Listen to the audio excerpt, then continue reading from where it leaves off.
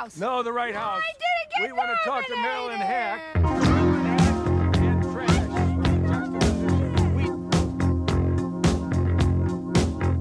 I'm from Canada Water.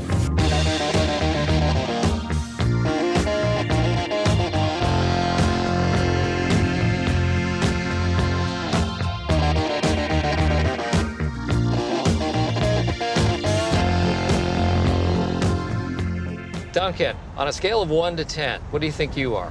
A 6. I think you're a 3. Since I've been dating your mom, I don't see you putting yourself out there, bud. You can try to get that score up at my beach house this summer. Who is this in all his awkward glory? This is my son, Duncan. I was going to name my youngest Duncan, but we went with Peter. Finally, fixed his lazy eye, now it's even worse. Boop, boop. Mom! Just stare at the bridge of his nose, that's what I do. You're the worst parent. There's a message in the sky. Hello and welcome to the This Had Oscar Buzz podcast, the only podcast getting regularly spanked for pleasure by Michael Fassbender. Every week on This Had Oscar Buzz, we'll be talking about a different movie that once upon a time had lofty Academy Award aspirations, but for some reason or another, it all went wrong. The Oscar hopes died, and we are here to perform the autopsy. I'm your host, Joe Reed. I'm here as always with my boozy, floozy neighbor next door, Chris File. Hello, Chris. Good morning, Joseph. I really do wish you were my boozy, floozy neighbor next door. I feel like we'd have a time. Allison Janney in this movie plays a human margarita. She does, but like she's so much fun, I feel like, in this movie. Yeah, that could she's good in use this movie. She's that could great. use more fun. Like Yeah. she's to me the highlight, and we can talk about stuff from this movie that we didn't like as much for sure. I wanted to lead with one question for you though, sir. Oh. Have you ever had the experience of riding in a rear-facing seat in a station wagon? Absolutely not. It was stressing me out so much in this whole movie. I was like, they're going to slam on the brakes. He is going to jettison out of that back window. I said that to my husband. He was like, actually, if they slammed on the brakes, he would just lean back in the seat. And I was like, I don't understand physics. Shut up. I'm afraid. It's true. You'd be the safest person in the whole car. My cousins growing up had a station wagon, like classic station wagon, wood paneling, the whole nine, right? And they had the seat in the back. And we didn't really ride in their car a lot because that was sort of their dad's car, and their dad was sort of never really around. But the few times we got to ride in the station wagon, it would be like a jostling fight to see who could sit in the back seat because it was just the two-seater back there. Mm-hmm. And we had to take turns / whatever bargain to see who could sit in the back seat because it was this it was whatever, it was like the one different thing. It wasn't necessarily better, but it was like different than what everybody else was doing, so you wanted to do it. And I get the sort of nostalgic pull. I'd seen this movie before this week, before we had chosen to do the podcast. I saw the movie the year it came out. And so I already knew I was like middling on this movie. I'm like, it's not a great movie. But watching it at the beginning of this to start, it hooked me with the rear seat station wagon thing. And then there's just this one very incidental moment where you see the car sort of pulling, like riding down the street in this beach community and then pulling into the driveway of the vacation house. And I was like, oh, sense memory. And it's just like, especially this summer where I haven't really been able to do anything. Mm-hmm. And I was just like, oh my God, I want to go to the beach for a week somewhere. I don't even like the beach. I just wanted to like sit in a house by the water and like be able to like hear the ocean and whatever. And just, it's my family. We weren't like an every summer go to the beach family. First of all, we couldn't afford a house. Like, we weren't like this family who has like a regular place that we go every summer, whatever. But we went often enough that we would sort of like, pull it together to get a vacation home somewhere on like Cape Cod or somewhere maybe like closer by here on like Lake Erie or something like that. And like a week in a house close enough to the ocean or maybe a lake or whatever is so, to me, incredibly relaxing. And for that like one little scene as they were just like pulling the car through this like very clearly beach community, I was like, oh, that's the stuff. And I wish the rest of the movie piled on top of houses, that is not relaxing. You would think not, and yet it's so easy to just sort of like like this movie there's more of like a sense of like community in this movie where like everybody knows each other and everybody socializes together. And everybody That's never kind been of my hates experience. each other though too. Right. Like that was never my experience because we were never like regulars. We never like came to the same place every summer. But like ensconced in your little sort of like cottage or whatever with you and whoever you're traveling with, and I don't know. Like yes, like it's close quarters, and as we got older, like the friction between like the siblings got more pronounced and whatnot. But there's just something so relaxing about being in that atmosphere. It's so idyllic to me. So I had that for a moment, and then the rest of the movie happened, and I was just like, oh, right. Like, that's why I didn't like... Okay, but here's the thing. You kept saying a week at a house, a week at a house. How long are they planning on staying at this house in this movie? Because time is an abstract construct in this movie. Yeah, very well, to the point where you're not sure what era this movie is taking place in. Yeah. Like it's like contemporary, but it's really going for 80s vibes. That's forever stuck in 1985. Right. That's true. Like that, I guess that's like the positive way of looking at this. Of like not renovation, but like peak of expansion in that era, and like is forever frozen there, right? Because like the idea of a water park is like 1985, right? But also it just felt like it truly felt like they end up leaving what they say is early, but I'm like, you maybe have spent 3 weeks here already. Were they planning on spending the whole summer at this house? And my second follow-up question is, how rich are these people?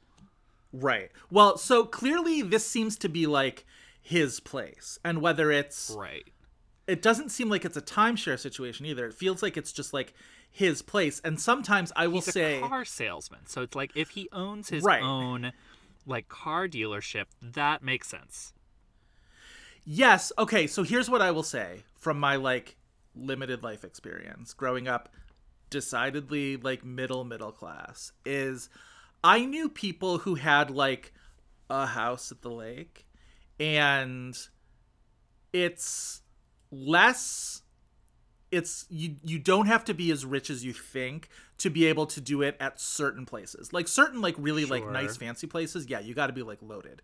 But like there were definitely people who were like not too much higher up than our family on the ladder who had like vacation homes either like you went in on with like you and a couple other families, or maybe this was something that like has been in your family for maybe like from when your parents had it or whatever, and they bought it, you know, in the 50s when shit was cheap or whatever. Mm-hmm.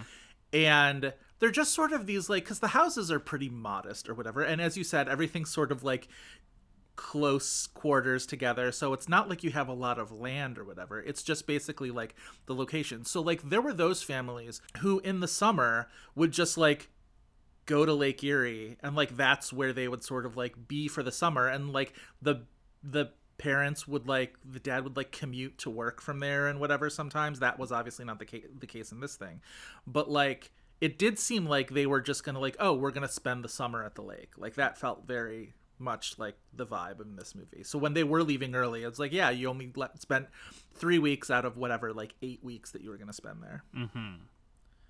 But it also feeds into this idea of just like this kid who's like, oh my God, I'm sentenced to my entire summer spent with this like asshole guy who hates me. That I thought this movie, that was one of the things. I think there are certain things that this movie does very well. Not very well, does well. And one of them was... Or at least establishes well and doesn't really develop them. It establishes Carell's character and the threat he poses to Duncan, the kid, pretty well. Carell is not likable in this movie by design. I think he's...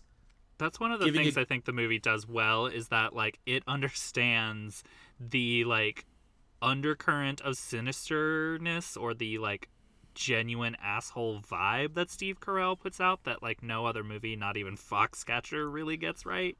Right. He's a very believable, because it's like he's not this like sneering villain. He's not like physically abusive. He's not whatever, but like he's a bad guy who still has these moments of trying to do what he feels like is the right thing. He probably had like a really domineering father, and he feels like he's got to like whip this kid into shape because his own father like doesn't want to be a parent and whatnot.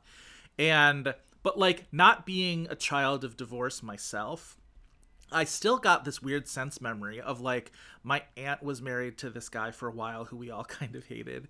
And I literally clearly remember the one time at a family picnic where he was like, we were getting ready to leave, and he was like, go say goodbye to your grandfather before you leave. And I was like, I remember having this reaction of just like, first of all, you are not my dad and you are not even my uncle. So like, get the fuck out of here. And I felt that reaction when I was watching a lot of what Carell was doing in this movie. So like, I can imagine if you were a child of divorce and had experiences with like, mom's got a boyfriend and I hate him. Like, I think it delivers that vibe pretty well. I definitely had the like horrible stepfather, but like I also had a father who was good and present. So Right. Like there's certain things that I think I can understand from experience that I can't necessarily, I don't think the movie does well, specifically with this character. Like the whole opening conversation that happens in this movie where he calls the kid a 3 out of 10, you know, whatever, and it like affects the kid. And I'm like, the mother would probably speak up about some of the like assholeisms that he projects onto Duncan, right? Especially if the mother is like Toni Collette, you know. Well, she's sleeping in the car when he says that, right? Yes, but there's other things that are said throughout, and there's other like domineering isms that I'm like, okay, maybe I understand how that doesn't happen, but like the movie doesn't explain the logic, like, and it makes you really not get on the side of Toni Collette's character to the point where it feels so underdeveloped and unestablished that like she has no response to this guy being an asshole to her kid. Yes, a couple of things about that. One of them is they do at some point late in the movie, probably too late in the movie, have her make the case that she's essentially having to make the hard choice for herself, which is have no security, have no either emotional or like financial or whatever security in her life, or settle for this guy who is, you know, not nice and maybe doesn't treat her son well, but is also, again, like not physically abusive, not whatever. Like she's like definitely settling and making these sort of like mental emotional trade-offs, and she knows that and she acknowledges that by the end. The other thing is, and I think you're right, that it makes it harder to be on Toni Collette's side as much as you want to, because or to at least just hear her perspective on this, or think that she has a perspective. I think she's the most underwritten character in the movie. They really needed to have one scene with her and Allison Janney in the middle of the movie. That would set up that like warm goodbye that they have at the end of the movie. Yeah. Which like is lovely, but it's not fully supported by the text in the movie. But like something where she like explains her position fully to a peer. Mm-hmm. Because I do think there's something to the fact that you need to be able to be on the kid's side when the kid blows up her spot in the middle of the party, or like be enough on his side that you don't think he's totally irredeemable. So you have to at least get his frustrations with his mother and feel those frustrations. So I do feel like keeping her full perspective, maybe a little bit in arm's length, probably is something that could work for the movie, just because you need to be on the kid's side a little bit at that moment. But like, you're absolutely right, where like we needed to have more from her to understand her spot. Like that's a thing that Little Miss Sunshine actually does really well, and in really small moments, is it gives the Toni Collette character in that movie these moments where you're just like, oh, I understand the position she's in. I understand the spot she's in with her husband and her kid and whatnot. Just in like movie terms, and like, I don't want to say movie rules, but just like as you're sitting down to watch this movie, regardless of what your personal experience is, it's like you have to understand what this dynamic is, and it has to make sense. And like, it's just off enough that it doesn't make sense. Like, it's maybe that he's too much of an asshole, or maybe like she's doesn't have enough of her something. Like the dynamic just is like, And it's one of the problems of the movie because it's so off that you know exactly what the end point of this relationship will be the whole movie. So everything is predictable about where it goes. Though, like, I guess to the point of she never has any perspective of how this guy talks to her son. Like, she has a fight with him and, like, stands up to him for herself first.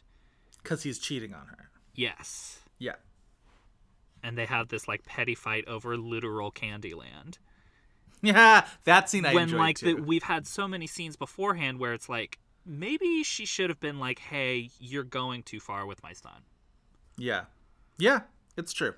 So we'll get into that once we get on the other side of the plot description. But before we did that, we should mention that this was the movie that our Twitter followers voted for when we put up the poll a few weeks ago. We wanted to, because we tend to do we pick our movies a month at a time at a clip, and we try and have you guys guess on Twitter, and you can only put up 4 images. But August is a 5 Monday month, so we wanted to have our 5th movie in the month be a little bit of something special. So we put up a poll, and we wanted it to be Oscar buzz movies that were released in summer, which is a little bit of a rare bird. Not an entirely rare bird. Kind of a floating nebulous creature, but we also hadn't done a listener's choice in a long time. So it's nice to give it back to the listeners a little bit. Listeners, if you don't follow us on Twitter, do so, and you can vote in the next listener's choice. Absolutely. _Oscar_buzz. All right, so this poll we found 4 movies that had opened in summer that ultimately had Oscar buzz. We had The Way, Way Back, DeLovely, the 2004 Kevin Kline, Ashley Judd, Cole Porter musical biopic. Alanis Morissette vehicle. Alison Wilmore singing fantastically in DeLovely. Allison Williams singing What I Am. We had Something to Talk About, the Julia Roberts, Jenna Rollins, Kira Sedgwick film, romantic comedy. And we had the legendary and still unseen by me, Goya's Ghosts, which Milos Forman directed Natalie Portman to. What's the quote, Chris? You say it better than I do. She said, I believe it was at an actress roundtable, she didn't name the movie by title, if I remember correctly, but she said she did a movie with Milos Forman one time. It's the only movie she did with Milos Forman, so it's obviously Goya's Ghost. And he told her that she was acting like she was in a bad movie, and this is a good movie. And he was wrong. It's a great quote. I would have been excited to see it, I will say. I will just say that. So anyway, by a pretty emphatic margin, our listeners chose The Way, Way Back. I feel like, never to cast aspersions on why something wins in a poll, but it was definitely the most recent of all of those movies, the most fresh in people's minds. It's definitely the one we've mentioned in previous episodes the most, probably. Yeah. And it definitely has a clear Oscar narrative. It was such a Sundance thing that year, which we'll definitely get into. But like a huge Sundance acquisition for Searchlight, which is such an Oscar-y studio. The Oscar narrative was there for it from a pretty, early stage. Absolutely. I also think it's probably just one of those things where it's on Twitter too, and it's, people who maybe don't know who we are, like the algorithm puts us in their feed and they see a poll and they pick one and it's the only title they might know. Yes. So next time maybe we pick all rarities or all well-known movies. Rarities and B-sides, that's when we will really get the listenership. Absolutely. Because I feel like that happened a little bit with Cloud Atlas for us too. Oh, that's a good point. All right, so we are rolling on up on the 20-minute mark, which means it's time for us to do our 60-second plot description of the film The Way, Way Back. We, just to set the table for The Way, Way Back, it is written and directed by the team of Nat Faxon and Jim Rash, who are Oscar winners for the script for The Descendants. The film stars Liam James, Toni Collette, Steve Carell, Sam Rockwell, Allison Janney, Maya Rudolph, Anna Sophia Robb, Amanda Peet, and Rob Corddry. It premiered on January 21st, 2013 at the Sundance Film Festival, and then opened in limited release in July 5th, 2013, went wide a couple weeks after that. Made a little bit of money, not didn't break Not the money they wanted box it to office, make. but yeah. So yeah, The Way Back. Chris, are you prepared for a 60-second plot description? You know what? Sure. Fine. All right. Why not? The clock is set. Ready when you are. All right, let's do this. Go. Okay, so Liam James plays a sad virgin who can't drive named Duncan. He is going on vacation with his mom and her boyfriend and his daughter to some like seaside, beachside town. We're guessing in like New England. His mom's boyfriend is an asshole and he is trying to avoid him the whole time. Meanwhile, his mom is like kind of avoiding him at the same time, and just like he gets mad at his mom because like they go and smoke pot or something. Like she's not allowed to do that. 30 seconds. Anyway, he ends up at the fucking water park where Sam Rockwell, who stars as Owen, who's kind of this like like bad boy who runs a water park for whatever reason. He ends up getting a job there, and Owen like teaches him how to like have confidence or something like that. And then eventually Duncan's mom and his boyfriend have a fight, so they leave early, and then I guess his mom decides to focus on him because she gets in the backseat of the car. Yeah. What is this movie? Okay, so a lot of this movie is predicated on reminding you of other movies. I was going to say, it reminds you of a lot of movies because it's one of my least favorite genres of movies, which is probable alcoholic teaches teenage loser how to bag chicks. Like, I hate these kind of movies to begin with.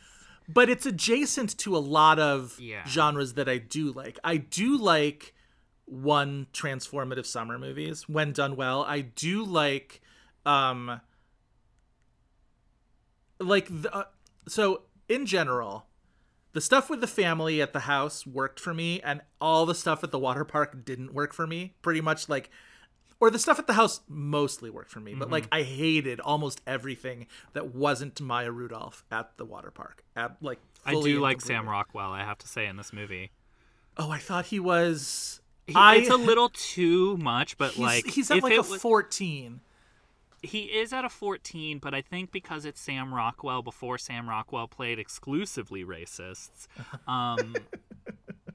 he like still has like, remember, we'll get into it obviously, but like when it was cool to be like Sam Rockwell's an underrated actor and he needs an Oscar nomination. It's very much yes. still of that era. We'll get into it Yes. later.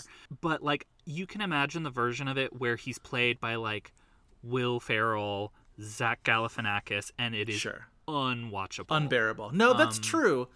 But like it's and I mean, as you said, like probable alcoholic who shouldn't be, telling anybody anything. Like there's so much of him that is so overbearing from the start. And speaking as a kid, I'm doing a lot of like personal reminiscing. I'm very sorry.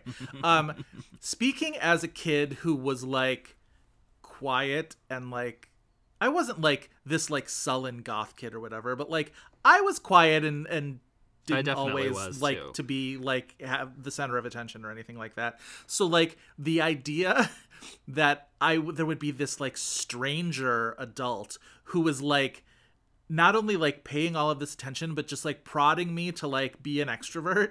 I'm just like absolutely not. It doesn't make sense because it would have repulsed a character like Duncan. I would have and he never would have come back. I would have left and never come back. Absolutely. Like that I completely agree with. I would have like, read a book in my room for that entire summer. Yeah. But at the same time, I do think Sam Rockwell is like a likable version of it. And when he does have to be like the good person who is supportive to this kid, it is believable. He makes it believable in a way that I don't think the script does. For me, everything in that water park made me want to watch Adventureland. See, I don't like Adventureland. Oh, I love Adventureland. Adventureland is to me the good version of everything happening in the water park in The Way Back. Yeah. It's so it does it's actual nostalgia, which I think works. It's it has a lot more like characters, even the like Bill Hader and Kristen Wiig characters who are more like the people in The Way Back in that they're like more cartoony and sort of caricatures. They're funnier to me. And the character stuff, the interaction stuff all seems in that movie seems a lot more real, more well observed, more well performed in a lot of ways. Like, I don't want to get on Liam James's case, but like, I don't think he's super good in this movie. No, which I is think weird he's because terrible. he got a ton of like younger actor nominations at a bunch of award Makes no places. sense. Sorry, just where's Katie Rich when we need her? This kid is not good. I know. I feel bad. I'm sure he's a lovely person. You're absolutely. He's probably better in other things. Perhaps Yes. miscast here. You're right about Maya Rudolph, though. Like, every time she shows up, it's like, oh, thank God, because Shows up, by the way, wildly obviously pregnant, and it's not her character is not, and it's just like they just took zero pains to try and hide the fact that she is like midterm at least pregnant. Yeah, poor actress had to be pregnant at a water park every scene of her movie in the summer heat. I know. But it's also like, in comparison, you were mentioning the like theme park workers in Adventureland.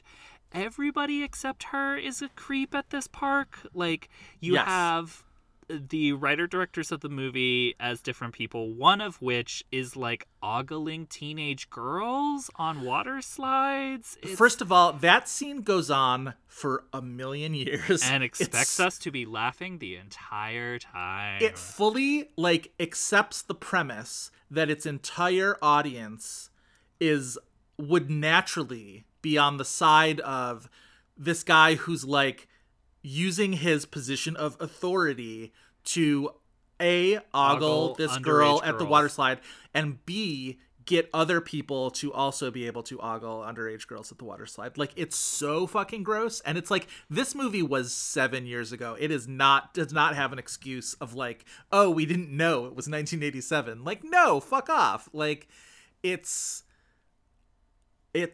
made me so mad. And that they return to it at the end of the movie to show like how much Duncan has like grown into himself and become like a more confident kid, that now like he's gonna be the one doing this. And it's just like, fuck off, movie. This Yeah. is so annoying. I hate it. Yeah. But yeah, you're right. Everybody at the water park, those cretin kids who are like not his friends or like picking on him or whatever, but you're supposed to be like, oh, that's, kids, the ones who get stuck in the water slide. They're all like, I never want to see them at any point ever again. The They're stepsister all and bad her children. friends. Yes, everybody's a bad child except for Anna Sophia Robb, who is like wonderful and sweet, but also it's like she's barely a character. She's, Yeah, I liked Anna Sophia Robb, and I just wanted her to have more to do because I always like Anna Sophia Robb. I genuinely think she's really good. I loved the Carrie Diaries so much, and Yeah, but this is also another dude movie where it's like, aren't Yeah. hot girls all shallow and mean? Like, and I was just like, the way that, like, it gives you Anna Sophia Robb to be like, ooh, but she's different. But that's like another all thing, of by her the way, that friends who she Adventureland does a lot hates, better. It's like they're all awful, and it's just I hate those teen boy movies where it's like hot girls are mean. Yeah, no, I agree. I agree with that.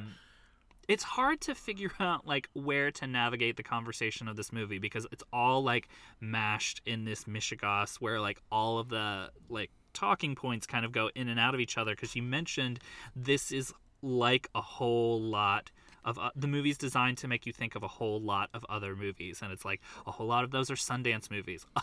Specifically Little Miss Sunshine, which is a whole like part of the Oscar conversation for this movie. So I don't really know where to direct the conversation.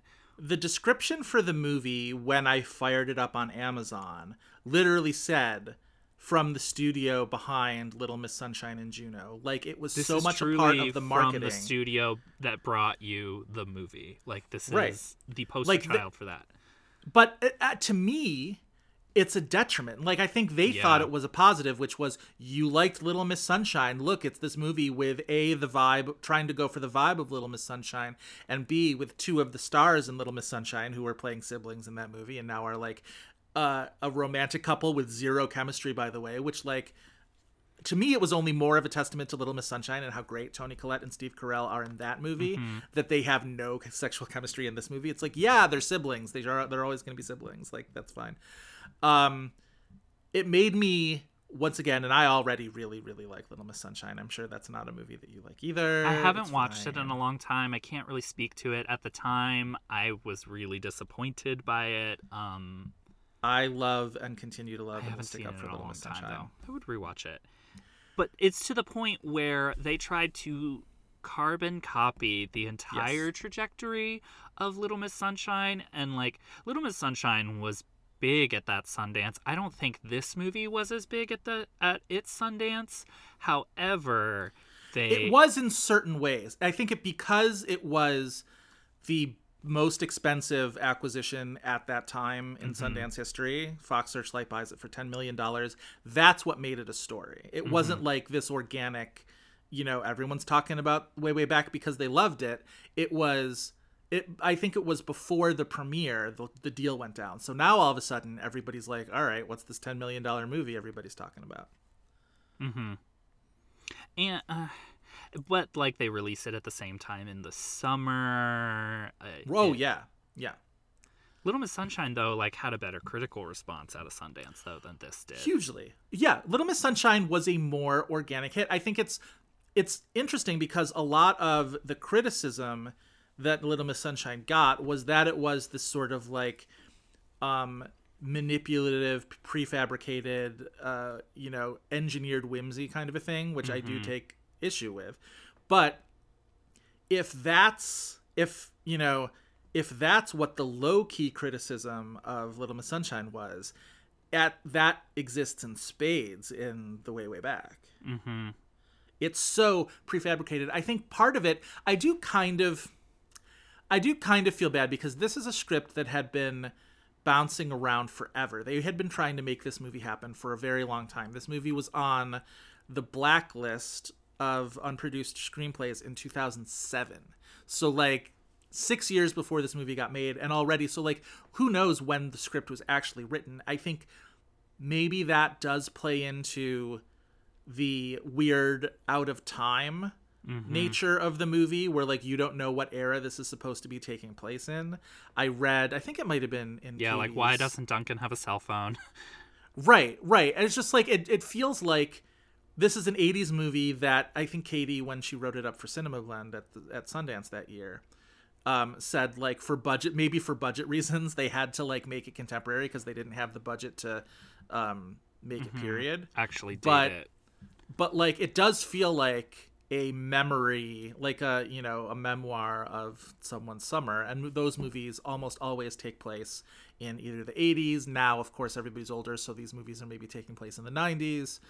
I always get freaked out. It made a lot of sense as more of a 90s movie to me than an 80s movie.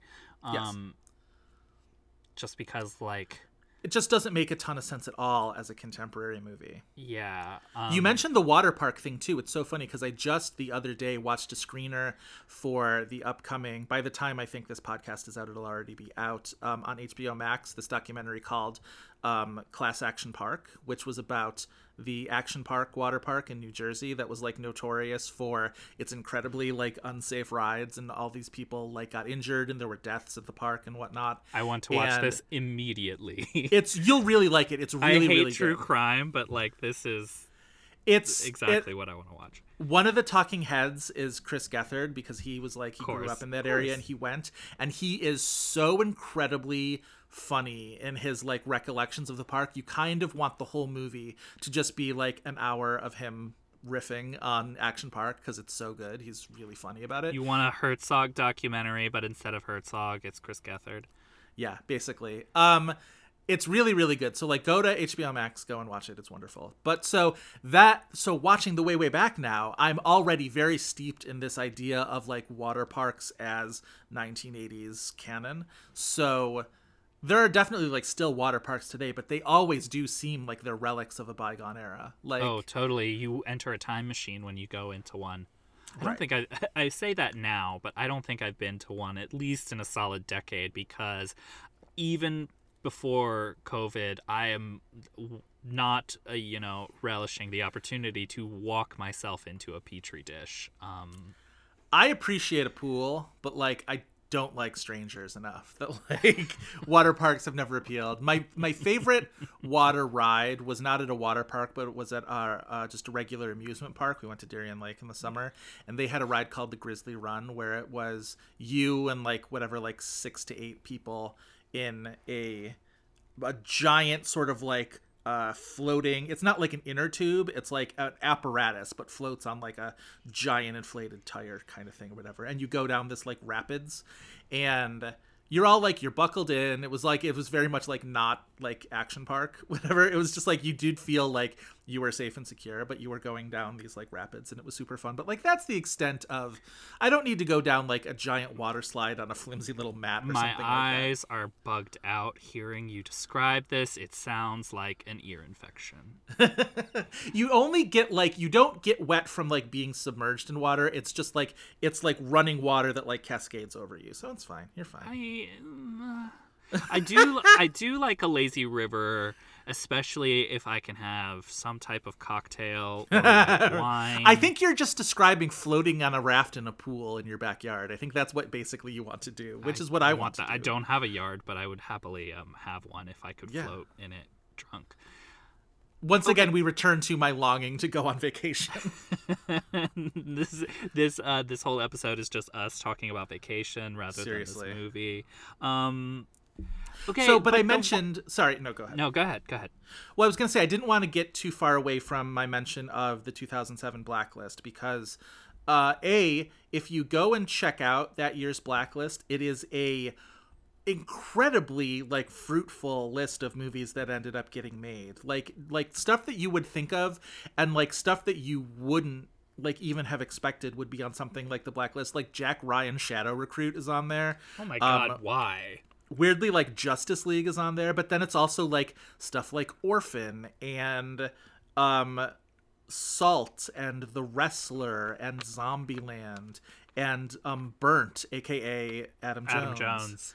And Happy Thank You More Please, that Josh Radnor movie. So it's like this weird mixture of like future like blockbuster types, like Clash of the Titans is on there, and also future Sundance-y kinds of things. But so this incredibly like fertile and rich field of movies, I decided, of course, I wanted to make a game because I love giving you tests and quizzes and if games, this episode is itself a water park, we're taking a trip to one of those booths where you can win a large teddy bear that you have to carry around. That's true. Oh my god, Chris, and much like those booths, it is rigged to make you fail, but also in a very fun way. So that's fine. All right, let's see how this game goes. You can tell me what I win after. Exactly. All right, so I thought we would return to one of my favorite game types here, which is the movie character mashup game, where I will name 3 movie characters, and you will name for me the film that all of those actors are in together. And all of the answers to this will be films from the 2007 Blacklist. Now, in the past, listeners, you may know that Chris has been able to, I'm not going to say cheat, but let's say enhance his odds by having intimate knowledge of the closed set of answers. So like when we did this for Warner Independent movies, Chris knows what all the Warner Independent movies are. So he was able to sometimes just sort of guess without working through the game as intended, let's say. I rigged the game. I did not cheat, sir. I worked backwards from the way you wanted me to, but you I got found the a workaround. Yes. I was Chris Evans' Scarlett Johansson vehicle, the perfect score. You're always the perfect score. No, Thanks. But my guess is you don't have as comprehensive a knowledge of the 2007 Blacklist, so it'll be interesting to see. It's a good educated guess. Okay, are these characters the character names they play in that movie, or these actors have played that character before and they're all in other movies? Movie? Okay. These are characters from other movies, but the actors who played those people are all in the same movie, and that movie exists on the 2007 Blacklist. So just to give you like a parameter, the films on this this Blacklist were produced and released in years ranging from 2008 to 2018, roughly. So in that 10-year span. Okay. So starting off, your 3 characters are Mark Zuckerberg, Snow White, and the Herald. Okay, so that's Jesse Eisenberg. Snow White, I am guessing, is Kristen Stewart. Is this Adventureland? It is. Do you want to take a guess as to who the Herald is? The Herald, oh my god, is... it's Kristen Wiig in Mother. Yes, thank you. Okay, I'm glad you got that. That was just for you. Thank you. If we ever play this with any of our other brought friends, some I'll life probably into this sub house. that out. Okay, next one. Lois Lane, Blofeld, and Gideon Graves. This is Big Eyes because Lois Lane is Amy Adams. Blofeld is Christoph Waltz, and I don't know who the third one was. Gideon Graves is Jason Schwartzman in Scott Pilgrim vs. the World. We're gonna eventually have to do Big Eyes, and it will be a sad burger for me. It will be a my most God. depressing salad. I'm going to find a way to quiz you on actresses with big eyes from Tim Burton movies. I'm going to find a way to do that. Too bad it's not a visual podcast, or else we could do just like screenshots of just eyes, and you have to guess the Tim Burton actress by her eyes. Oh, I would do that easy. We could do that on the Twitter, maybe. All right, we'll see. Okay, next one. Romeo Montague, Max Rockatansky, and Bill Weasley. Romeo Montague is Leo DiCaprio. Bill Weasley is Donald Gleason. Is this The Revenant? Yes, Max Rockatansky, Ew. of course, being Tom Hardy in Mad Max Fury Road. I do not know Mad Max's last name. Yes. Ew. The Revenant for its screenplay Yes. was indeed. a Blacklist script. You know, sure. All right, next one. April O'Neil, Cosette, and Seth Cohen. Okay. April O'Neil, I know, is something that I need to know what that is. Cosette is, I'm guessing Amanda Seyfried. It could also be Claire Danes. What was the third name? Seth Cohen. Oh, I should say a couple of these are television. Oh, okay. Seth Cohen. That sounds like a name I should know. Amy what? April O'Neil. April O'Neil. You intentionally do this game to me because you know I don't know character names. This one is a tough one, I will say. April O'Neil, either you like really know the franchise that she's from or you don't, and even if you do, this is sort of the like second or third iteration of this franchise in a film, and I had forgotten that she was the one who played April O'Neil in this movie, so like this is tough. But also, it's the only character in her filmography that has any name value whatsoever. Okay, so it's a sequel of a known character in whatever this franchise is. She doesn't show up until like the second or third. No, she's an integral character to this franchise. She's like the all right, she's the human woman sort of conduit for this team of like humanoid It's an X-Men movie?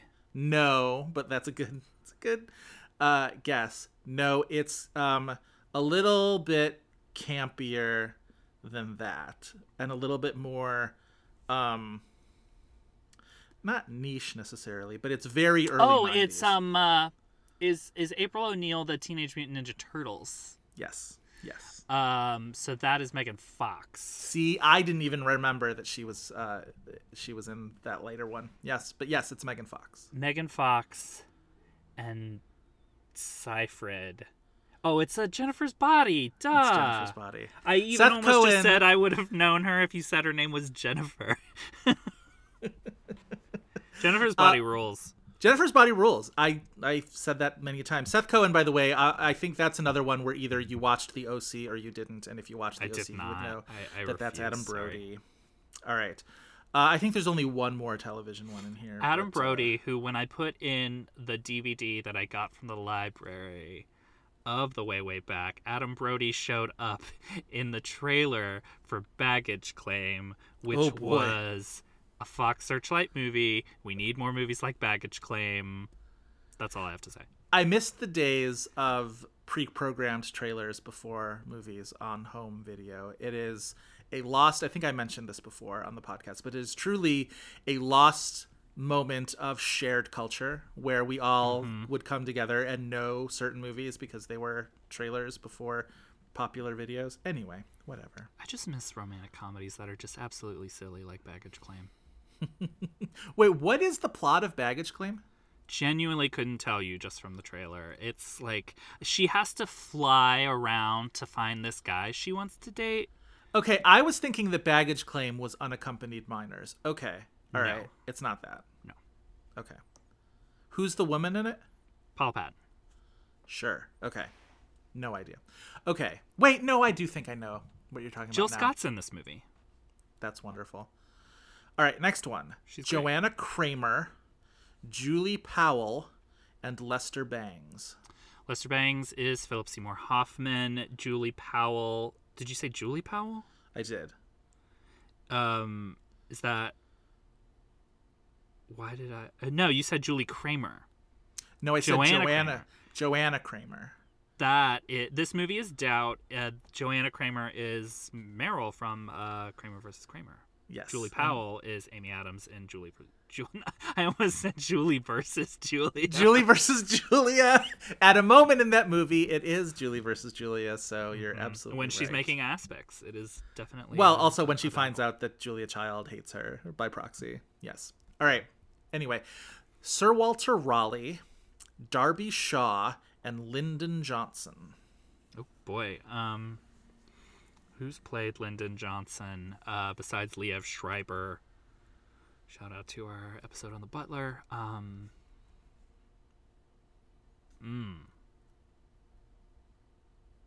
Well, no, because Tom Wilkinson is Lyndon Johnson in Selma. But what could this movie be? What are the first two character names? Sir Walter Raleigh and Darby Shaw. Darby Shaw sounds familiar. Sir Walter Raleigh, so it's somebody who is conceivably British or conceivable as British. I will say Darby Shaw is very, very adjacent to a movie you saw within the last, 2 days, maybe 3 days. So it's very adjacent to the Way, Way Back? No. What else have you seen that you were texting me about? That I was texting you about. Do I need to pull up my letterbox? Damn. Oh, the Firm. Right. So adjacent. What would be adjacent to The Firm? Another Grisham movie. Uh-huh. The Client. Uh-uh. Uh-huh or uh-uh? No, not The Client. No, I've already Not tortured Guilty. you with the name of the lead character in The Client before. Yes, you have. It's something like Wednesday Smokes a Lot. I don't It know. was Reggie Love, but don't get Reggie Love, sidetracked. sure. No, not The Client. What is directly adjacent to The Firm? The one that... Oh, it's Is It a Time to Kill? Nope. Okay, Pelican Brief. Yes. Julia Roberts. Yes. Okay, so Julia Roberts with Liev Schreiber or Tom Wilkinson. The first character name is... Sir, I can't believe I keep... Oh, is this Duplicity? Is that Clive Owen? Yes, from... Okay. No idea. From Elizabeth the Golden Age. How dare you not know God. intimately the name of the characters in Elizabeth the Golden I, Age? too, can control the wind, sir, but I don't know the character names from that movie. Okay. Next one. The characters are Driver, Bruce Sure. Wayne, and Harvey Picar. Well, Ryan Gosling is Driver. Harvey Picar is Paul Giamatti, which makes Bruce Wayne one of a bunch of people. But what movie is Ryan Gosling? Oh, is this The Ides of March? Yes, who's our Bruce Wayne? Then that would make it George Clooney. Yes. Driver, by the way, from the film Drive. Yeah. Okay. Next one. Jay Gatsby, Palmer Joss, and Queen Elizabeth I. Gatsby could be either Robert Redford or Leonardo DiCaprio. Queen Elizabeth I is probably Kate Winslet. Could be Judi Dench. Not Kate Winslet, hon. Or, sorry, Kate Blanchett. Jeez. Send me to the gulags.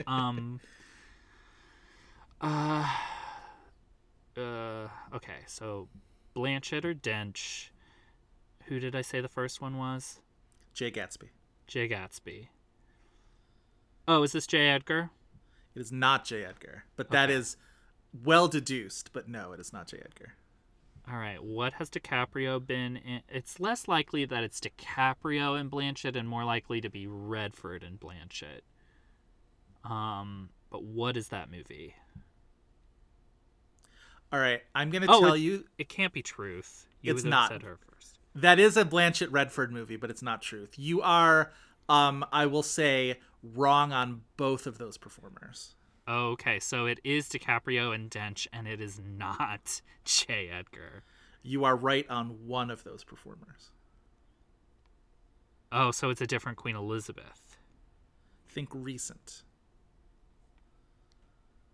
Ooh. I'm going to be missing like a 2019 movie, aren't I? DiCaprio with someone who has played Queen Elizabeth. To some acclaim and limited awards attention. I mean, it's not Helen Mirren who played her on TV. It's not. Think of her in tandem with someone. Queen Elizabeth I. Right. In tandem with, let's say... Oh, Jesus Christ, it's Margot Robbie. How dare you? Acclaim scare quotes. So this is The Wolf of Wall Street. Yes. Jay Gatsby, Leonardo DiCaprio, Queen Elizabeth I is Margot Robbie in Mary Queen of Scots. And I included Palmer Joss because I just wanted to point out that the character that Matthew McConaughey plays in Contact is named Palmer Joss, which is the worst name of a character in a film I have ever seen. Yeah. All right, next one. All right, this one is kind of evil, but I think you'll get it. Detective Loki, Daphne Kluger, and Olaf. Daphne Kluger is Anne Hathaway in Ocean's 8. Olaf is unfortunately Josh Gad in Frozen. And what was the first name? It was familiar. Detective Loki. Which So is not so much a Hiddleston. first name, but a title. It is not Tom Hiddleston. That would be an I know what amazing this spin-off is. of Thor, though. Det- Detective Loki. I would watch the fuck out of that. well, you Him can watch whatever and- the hell his own show is going to be. It would be him and what's her name, who plays Darcy in the Thor movies. Why can't I think of her name now? Natalie Portman's sidekick. In the Thor movies. Not. I almost said Caitlin Dever. It's not her. It's Nick and Nora's Infinite Playlist. Why can't I think of her name? Yeah, that's gonna drive me insane. Anyway, It's not okay. difficult. All right, I'll look her up. It's so bad that I can't think of her name. Okay, who are the people that I was saying? Kat Anne Hathaway and Dennings, for Josh God's sake, Gad. Kat Dennings. All right, sorry, Kat Dennings. Dennings. We love you. I just block out everything that Josh Gad is in from my brain, from my consciousness. You've definitely seen this movie, I know for a fact, because we talked about it on this podcast. Oh, is it an episode we've done? Yep. Oh, it's Love and Other Drugs. Yes, it is. Yeah. Detective Loki is Jake Gyllenhaal's character in Prisoners, because that character is so much weirder than you remember. Prisoners is a good movie. It's just It is. long. It's, Yeah. 3 It's hours junk. about child It's abuse. junk, but it's fun junk at times. All right. Sometimes it's not fun, but also worth watching. Okay, anyway. Bruce Wayne, Hawkeye, and Adeline Bowman. Not another Bruce Wayne, honey. Hawkeye is Jeremy Renner. I'm guessing that the Bruce Wayne is Ben Affleck, and this is The Town. Yes, guesses on who Adeline Bowman is. Is it Rebecca Hall, or is is not. it? No, it's Adeline. Age of Adeline. Blake Lively. It is. It is. Well done. Well guessed. The Town. All right. Next one is Kitty Pryde, Casey Becker, and Lee Krasner. You have done Casey Becker to me before, Have and I? it has stumped me embarrassingly, and I forget what it is. Okay. Who's playing Lee Krasner?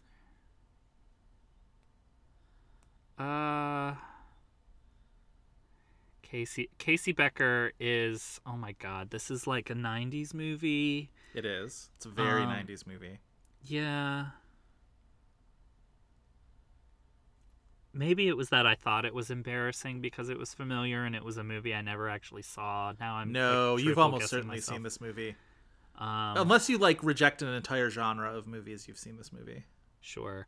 Kitty Pryde sounds like a superhero character but isn't, and that's why that's tripping me up. I know that one too. Well, you're half right. Okay, so it is a superhero character? Yes. Is it Ellen Page? Yes, from Okay. X-Men. From yeah. the X-Men movies. I hate the X-Men movies, the I ones that know. I've seen. I like First Class. X-Men 2 is great. Okay. Ellen Page. Casey Becker. And Lee Krasner. There is a 3-word This has phrase. got... No, Lee Krasner is Marcia Gay in I was gonna Pollock. There's a This is 3-word Whippet. clue I can give you to get Lee Krasner, and that is What a Thrill. What That a is Thrill. Marcia Gay Harden from Pollock. Yes. And This what did you is say? Whippet. It's Whippet. Yeah, because Casey Becker is whomst? Drew Barrymore in something. And Scream. Scream. God, yes, I absolutely should know that because I adore Scream. Yeah, thought so. Okay, all right, next one. Jack Twist, Norma Bates, and Jean-Michel Basquiat. Well, Jack Twist, Jack Nasty is Jake Gyllenhaal from... Thank you. Brokeback Thank you for giving me his full Christian name. Yeah, his government name. Yes. What was the second one you said? Because I feel like it's Anne Heche. Norma Bates. Norma Bates. Norma Bates. Yes. Ooh. Yes. Oh, that's Vera Farmiga from Bates Motel. Indeed it is. Tried to get one over on me, didn't ya? Jake I Gyllenhaal. told you there was another television one. Sure. I know what this is. It's just not immediately jumping to me what Vera Farmiga and Jake Gyllenhaal were in. What was the third name? Jean-Michel Basquiat. Jeffrey Wright. This is Source Code. Yes. Well done. Source code. Indeed. All right. Last one for all the marbles. Pass or fail based on this one. Methuselah, Queen Elizabeth II, and Mary Boleyn. Cool. Well, Queen Elizabeth II could be Helen Mirren. It could be Olivia Colman. It could be Claire Foy. Mary Boleyn. I can't imagine that the other Boleyn girl has someone playing a mother. Though maybe I'm crazy. Wait, walk me down the logic of what you just said there. The other Boleyn girl, I don't think there's the mother of the Boleyn, unless is Scarlett Johansson Mary Boleyn? Yeah, why do you think that Mary Boleyn has to be a mother? Because I don't know monarch history. Okay, also I will say there is a mother to the Boleyn girls and the other Boleyn girl, and it is Kristen Scott Thomas. Ah, fantastic. But you're right about Scarlett Johansson, I will just say So that. it's Scarlett Johansson. Scarlett Johansson and either Helen Mirren, Olivia Colman. It's not going to be Olivia Colman. It's not going to be Claire Foy, so I'm just going to lean into it being Helen Mirren and Scarlett Johansson and someone who's played Methuselah.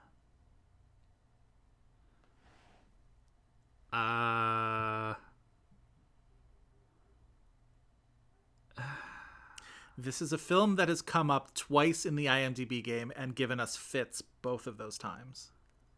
Really? Yes. Is it Red? No.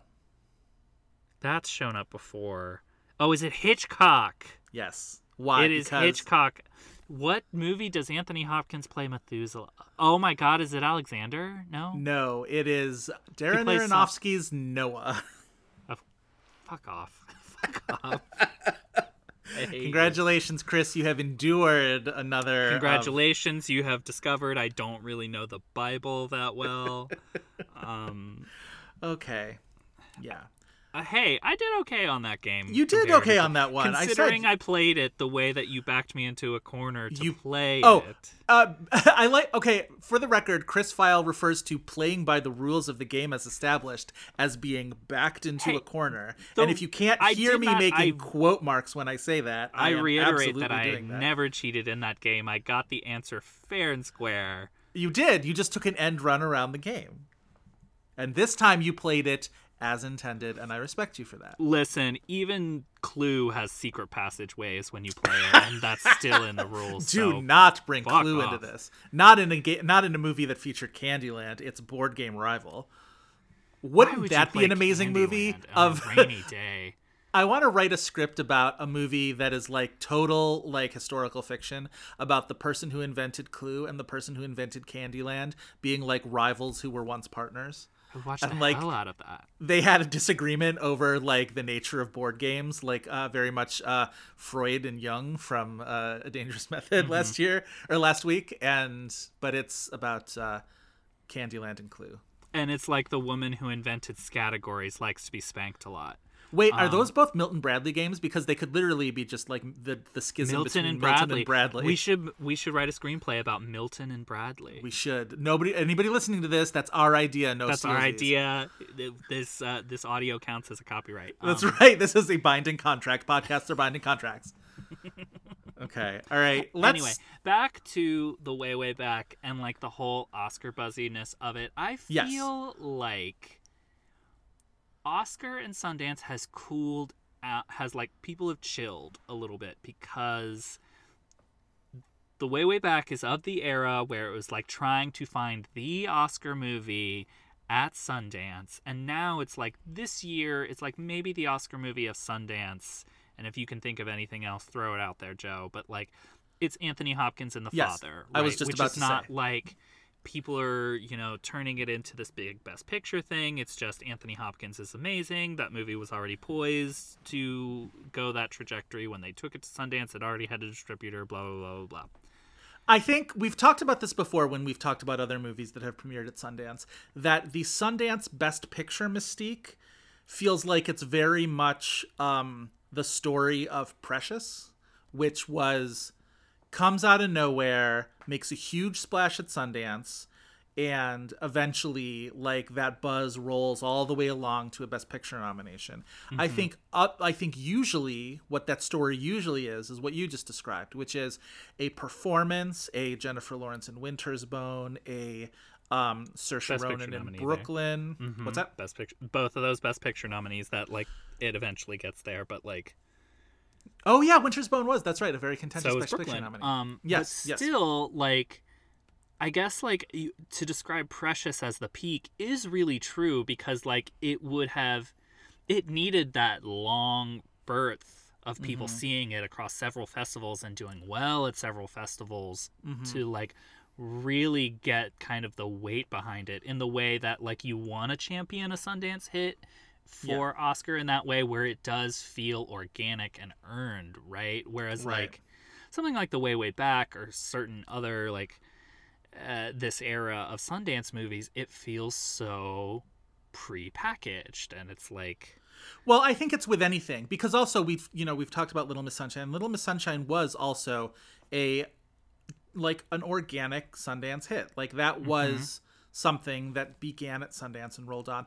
I think it's those things. I think you look at it at all these film festivals where as the machine learns, it, the spontaneity sort of goes away. And as these film festivals learn the rules of the game, it is going to feel harder and harder to find like a true rags to riches, a true picked it out of nowhere, and you have to start going further and further afield to find it. I think that's definitely true.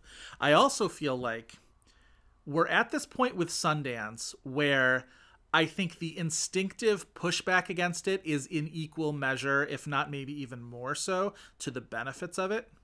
I think that the buzz that can be created positively by Sundance, by critics seeing a movie early, by buzz sort of going around, I think that is in equal parts counterbalanced by this sense of Sundance hype, all these movies that were big Sundance buys that crashed and burned, your Happy Texases and whatnot. Mm-hmm. And also, I think more and more, and especially as movie criticism and movie dialogue on, things like Twitter and whatnot is getting more insider literate, this sense of quote unquote festival fever is becoming more of a thing that people talk about. And so I think that is a way, and that is a term I always sort of instinctively bristle at whenever something gets a good review out of Sundance and people immediately are like, it's the altitude, it's festival fever, it's not a real thing, blah, blah, blah, blah. Because it's such a shutdown of any kind of qualitative discussion where it's just sort of just like, and it assumes that anybody who sees that movie at Sundance can't be trusted because they're seeing it at Sundance. So it's this weird, like, closed loop of, you can't argue your way out of it. It's a way for people to sort of like shut down all discussion. And that really annoys me.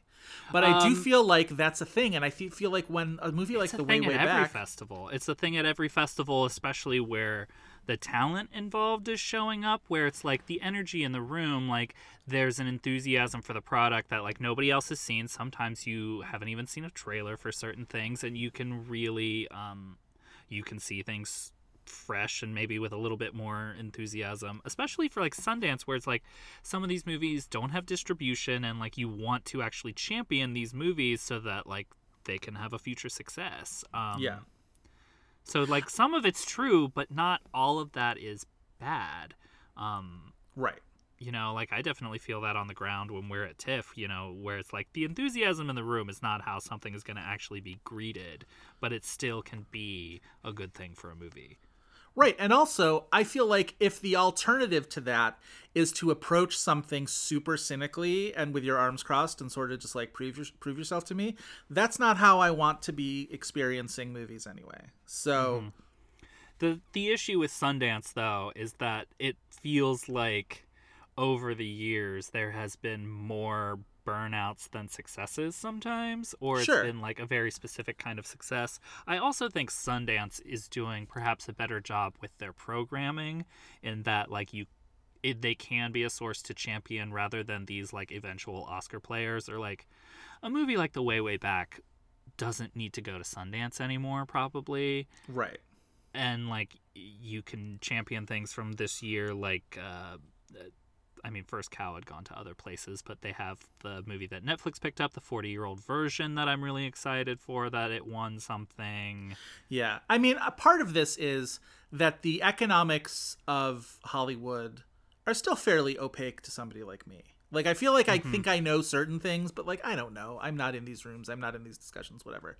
But you would imagine that the next film by a pair of Oscar-winning screenwriters isn't the kind of thing that, like, needs a film festival to get any attention. Like, I get that, like, it's not... It's still, like, a small, low-budget indie movie, right? But it's not like Computer Chess, which was also another movie that was at Sundance that same year, which does feel like a festival movie in that nobody really knew who Andrew Bujalski was at this point. It's a very incredibly low budget, kind of experimental, like odd movie that does need to be championed.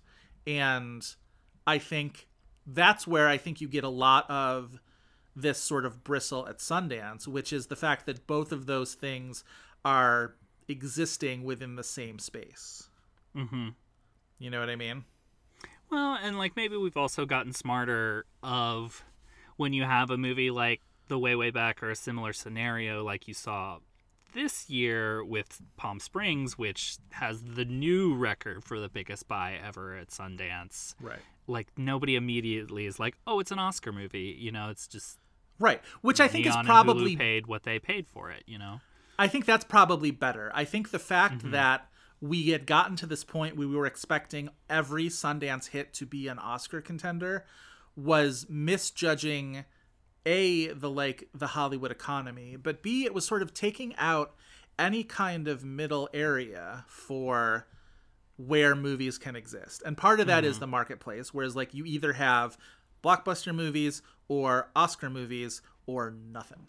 You know what I mean? Yeah. And because that middle ground has sort of like dried up, that maybe is why you look at something like Sundance and just like, well, if you're a hit, are you an Oscar movie? Because that's the only way that anybody's going to see you.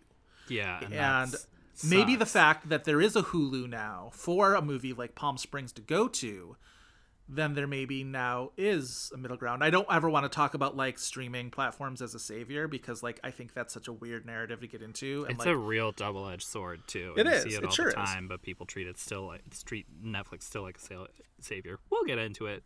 I want to eventually. sort of go through the 2013 Sundance movies though, sort of briefly.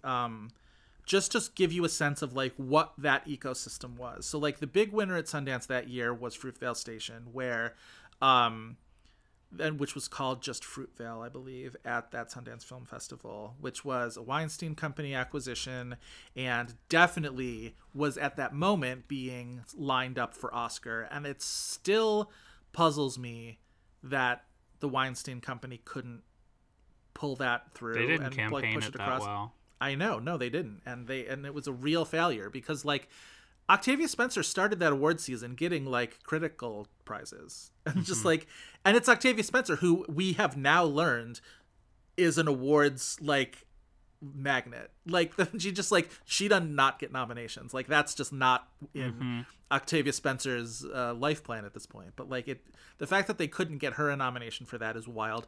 The fact that that nobody has still figured out how to get Michael B. Jordan an Oscar nomination by this point is insane. Like it's wild. truly one of the wild things. So like that was the big that won the audience award and the jury prize, I think, right? Wasn't that the thing? It was one of that hasn't happened that many times. That or at was least the year it that hadn't at this time. So like that was a big deal. That was the year that both the narrative or both the dramatic and documentary winners won both the jury prize and the audience award, because Blood Brother was that documentary that won both of those awards on that side of things. But the other big acquisitions at Sundance that year, The Spectacular Now, which went to A24, which was the James Ponsoldt movie with Shailene Woodley and Miles Teller, that actually like became a decent bit of a thing. A lot, people liked it, people saw it. Blackfish, the documentary about the orcas and SeaWorld and whatnot, which genuinely I do feel like played a role in the downfall of whatever marine parks in the United States, to the degree that we've got to that point. Anyway, what else is that? Mother of George, the Denai Guerrera performance in Great movie. That really, really, really fantastic Shot movie. by Bradford Young. Yes, Come one back of the to us, Bradford Young. 2013 was like the big Bradford Young year, right? Like that was, I feel like, the year where everybody started talking about him as like this emerging talent for sure. Before Midnight was that year. The third in the Before trilogy, Kill Your Darlings, was that year. I feel like you and I have talked about that movie recently for whatever reason. Our favorite, Concussion, Tell the Truth. Oh no! Wait, this is the other Concussion. Different Concussion. You're right. Yes, Robin this is the Weigert. Robin Weigert. That's a double feature that should be programmed. Concussion and Concussion. At repertory theaters across the country is the Robin Weigert Concussion, followed by the Will Smith Concussion. Loveless, the biopic of Linda Lovelace, starring our friend Cosette, Amanda Seyfried. 20 Feet from Stardom, my beloved documentary, 20 Feet from Stardom. Oh, Kings of Summer was that year, which I loved. I never saw that movie. Nobody talks about it anymore. That was the first thing I ever saw Nick Robinson I think it was expected to be a hit, and it just wasn't. It wasn't. It's true. Yeah. It was an interesting Sundance. Stoker was there at that Sundance. That became a thing. Prince Avalanche, the David Gordon Green movie that nobody saw, that I actually think is really kind of good and cute, with Paul Rudd and Emile Hirsch, and some really good music. That was an Explosions in the Sky movie. Anyway, interesting Sundance. The thing about this is the only thing that Fox Searchlight got from this it's the only thing they picked up from this Sundance, but like there's a certain level of it too, like from you mentioning a lot of these movies. It also kind of whatever distributor picks it up kind of says what the Oscar intentions are for a movie. And like Fox Searchlight picking this movie up certainly spelled that out. And I guess it's interesting for them as a studio in that like this feels like such a cynical attempt to replicate the success of Little Miss Sunshine all the way to Oscar. And it was a lesson they didn't actually learn from Sundance, to the point that this year that we're talking about in 2013 is the year they have 12 Years a Slave, and they eventually try to replicate that with Birth of a Nation. And that goes so horribly. I think that's... They have a history of trying to replicate their own success cynically and not going well. Just also, I'm looking now, I was only looking at the acquisitions for that Sundance, but looking at the award winners, there's also stuff like Afternoon Delight, which was the Catherine Hahn movie that got really good reviews. In a World, the Lake Bell movie that I really enjoyed. Cutie and the Boxer, which was an Oscar nominee for foreign language film, I'm pretty sure. And Crystal Fairy, which is sort of a, not for everybody kind of movie. It's the Sebastian Silva movie with Michael Cera and Gabby Hoffman. But that was like very much definitely part of that Gabby Hoffman renaissance that happened in the mid 2010s, where all of a sudden it was just like, remember Gabby Hoffman because she's back and she's in everything. Just like literally everything. That would have been a cool Sundance to go to, though, I feel like. Oh, Ain't Them Body Saints, which I don't love, but like... is worth seeing. Started David Lowery's career. Yeah, Upstream Color, which now is a weird one to think about because like Shane Carruth has lost his mind or whatever, and that whole him and Amy Seimetz had that ugly fallout and whatever. Bad guy, bad man. Yeah, but Upstream Color is an interesting movie still. Anywho's it? You know what we should talk about? I mean, all right, let's talk about the performances in this movie before we get too far away from everything. We got options to talk about. Allison Janney is probably my favorite. Yeah, playing a character who is incredibly similar to the character she plays in Away We Go, a movie that I love, but I don't love that segment of the movie. That is a movie that exists in segments, and you can like that is a movie that is built to rank the segments of those movies, and hers is always near the bottom. The movie gets better as it goes along, and she just plays a similar character to this, and she's sort of like, boozy, blousy, whatever, overly familiar with people she's never met before, and mean to her kids. A walking Long Island iced tea. Right, exactly. A walking Long Island iced tea, and mean to her kids. And it's just like, wow, they've really like copied that template exactly. But she's Allison Janney, so she like walks the line where it's like she is mean and very gruff to her kids, but you can tell that she absolutely loves her kids. The thing about her character in this movie, or at least the way that she plays her, that I wish the movie had more of elsewhere, is that she does actually kind of surprise you and make you rethink who she is as the movie goes along. Yes. Because you're introduced to her and you're like, this woman is a nightmare. I'm going to hate her. She's going to be an asshole too. But it like the more you see of her, and like she's just like on the fringes of the whole thing anyway, but like with her relationship with Toni Collette's character, you see that she's actually a good person who's just like going through a hard time. And this is why I really wanted them to get one more scene together in that movie. Because maybe we could have gotten it from Toni Collette's character too, right? Like, yeah, I think Toni Collette's character, you've mentioned this early in the podcast, but like hers is definitely the least served by the script, at least from what we see on the screen. I don't know what might have been cut or whatever, but what did you think of Amanda Peet in this movie? Amanda Peet is an actress who I'm pretty sure we both really like a lot. I know I do. I do too. And she shows up in the first scene and you're like, hell yeah, Amanda Peet is going to be weird in this movie. That's great. And she shows up for maybe another minute and a half of screen time. The promise of her showing up and getting the lyrics to Kyrie Liaison wrong is really good. Again, so 80s. Again, everybody's listening to exclusively 80s music, which exclusively 80s music and like alt rock sad boy songs from the mid-aughts that you've never heard of. Yeah, it's an odd mix. Normally I am the one to stick up for people listening to older music than is the setting of the movie, because that's how people listen to music. Like, not everybody is listening to the ultra current hit of the day. I forget what was the movie that everybody got on its case for, people like that music is from like X number of years ago. And I'm like, yeah, people listen to music from X number of years ago. Like, it's that music doesn't just go away. But in this, it felt so, it just like there was something anachronistic of having this like kid singing REO Speedwagon to his headphones. I was like, if this is a contemporary movie, just like gotta bump that up a little bit or something, or else make him like a weird kid who's into 80s music, like one or the other. Or just like exclusively into REO Speedwagon and he talks about it later. Right. Like that's his little like Sundancey quirk or whatever. Fine. I love Sundance quirks. I'm fine with it. But Amanda Peet gets sort of like shunted into this like Jezebel character kind of, where she's just like, yeah, whereas you think she's gonna be like the weird boozy person. She thinks that Kyrie Eleison is Carrie a Laser, which absolutely nobody has made that mistake before. That joke is stupid, but like Amanda Peet is fun, so it's fine. Yeah. And yeah, that's it. Then she like makes out with Steve Carell behind a house, and that's it.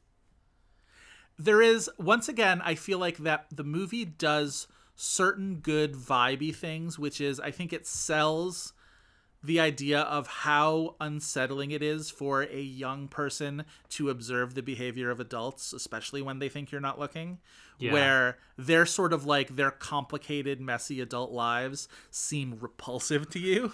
Right, where it's like your parents were drunk around you when you were 8 years old, but you didn't know what drunk was. So it's like when you are old enough to realize what drunk is, it's like, wait, what are you doing?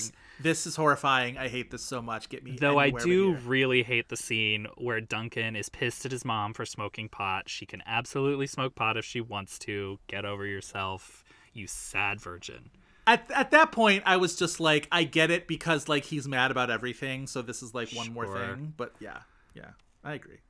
Let them smoke pot. Let Toni Collette smoke pot, for God's sake. She's earned it. Let Toni Collette smoke pot in every movie. In every movie. In absolutely every movie. She needs some pot, and I'm thinking of ending things.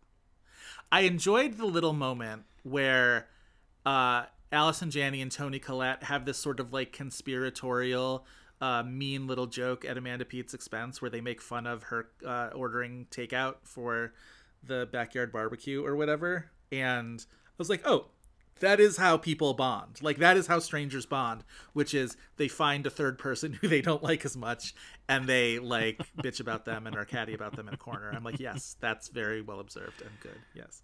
I wonder how we became friends that way. I know. We're angels who only love each other. We like everyone. Yes. This movie was an AARP Movies for Grown-Ups Award winner. Which not is just how nominee. I feel like we constantly have brought this movie up in the past. Maybe. So now I want to, as I always do with AARP Movies for Grown-Ups Awards winners that we talk about, I don't click onto this tab in their IMDb until we are recording, because I like having the freshness of discovering the fellow nominees along with you. So this won the Best Comedy Award at the 2013 AARP Movies for Grown-Ups Awards. Have you looked and seen what the other movies were that it beat? I'm looking at them now. We've definitely talked about this lineup because The Secret Life of Walter Mitty is there, and we did that previous episode on that very, very funny movie. Definitely deserves to be nominated Laugh a in minute. Best Comedy. Toni Collette's up against herself in this category, by the way. She is for the a PJ movie. Hogan movie Mental, that I've never seen, is one of the nominees for Best Comedy. I would absolutely watch what is definitely a complete whiff of a movie. She's with Anthony LaPaglia and Liev Schreiber. The poster looks like The Pacifier with Toni Collette as Vin Diesel, and it's like a fuchsia background. The poster is don't tell mom the babysitter's dead, but the babysitter survives. And so maybe she is reanimated. you can't keep a good girl down, and she is a bad girl in this movie. She is wearing It's like Bad Babysitter is what I'm guessing this movie is. It's leopard leggings, cowboy boots, a kind of baby doll tulle kind of like mini dress thing with a fur coat, with leather spiked wrist bracelets, with headphones. Is she tilting her headphones down, or sunglasses, not headphones? Yeah. Is she tilting her sunglasses down to look over the top of them in the poster? Yes, absolutely she is. And the like telltale, no fewer than like 9 children surround her. The telltale sort of messy top ponytail that always indicates that somebody has their life absolutely together. She is the lost banger sister on this poster. She is giving you everything. And these children all look awful that she is apparently in charge of. It's probably a horror movie and she kills those children. Mental. PJ Hogan's mental. I like you, PJ Hogan, but what in the world? We're going to watch this happens? movie. Gonna make us watch this movie. The other 2 nominees, besides Mental and The Secret Life of Walter Mitty, are the incredibly successful and worth everyone's time Last Vegas. The John Turteltaub's Last Vegas. Okay, but Last Vegas being nominated for Best Comedy at the AARP and if it couldn't get AARP, it wasn't going to get anything. So, exactly. Yeah, that fits. And then the opposite of that is I don't understand why retirees would be into Don John, but apparently they were. The porn addiction movie. Like, maybe they were really into Tony Danza or something, but okay. I feel like if I watched Don John now, I would hate every minute of it, but all of the women in that movie are great. Scarlett Johansson is great. Julianne Moore is great. Brie Larson is even great. Anne Hathaway's fantastic. As herself, yeah.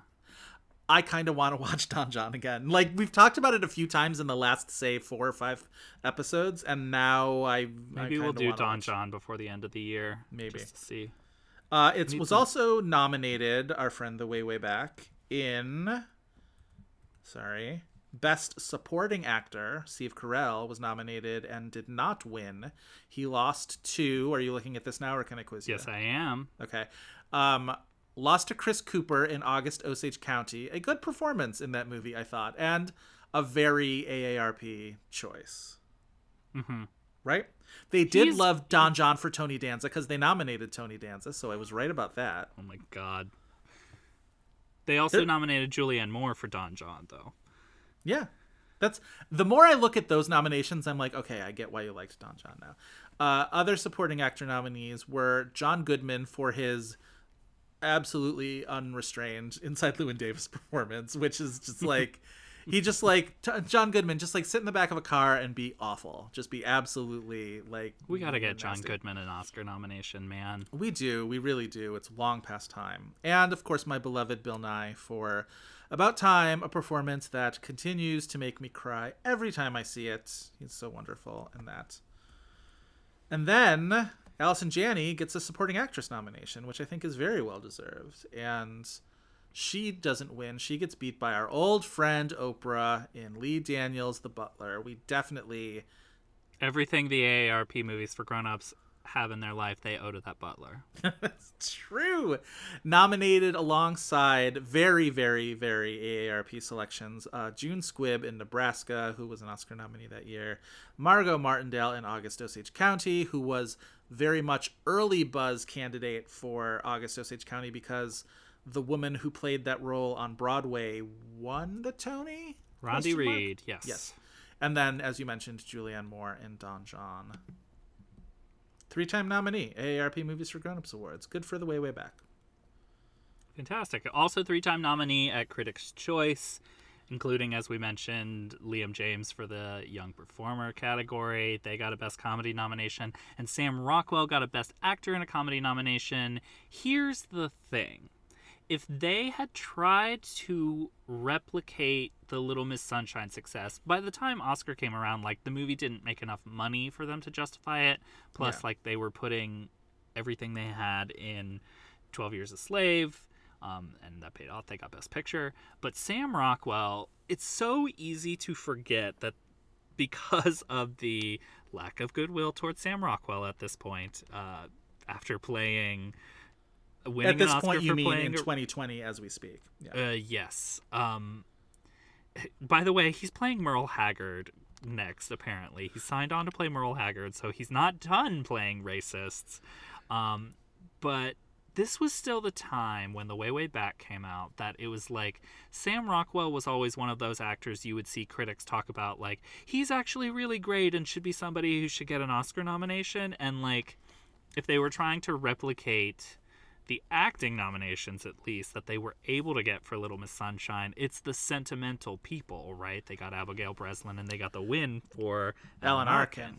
Well, and, like, yeah, you mentioned the fact that, like, Sam Rockwell was very much in this he's overdue, the Oscars should pay attention kind of thing. too cool to be nominated for Oscar. Way, Way Back is kind of packed with with actors like this, because, like, Steve Carell was at that point with this, where he had been in enough movies by this point, and he had been good in enough movies by this point, that people were like, oh, he's a serious actor, he deserves real recognition. Allison Janney is, of course, a huge, like, Emmy favorite, like, incredible television work, and this was a movie where people were like, oh, she's really good in movies too.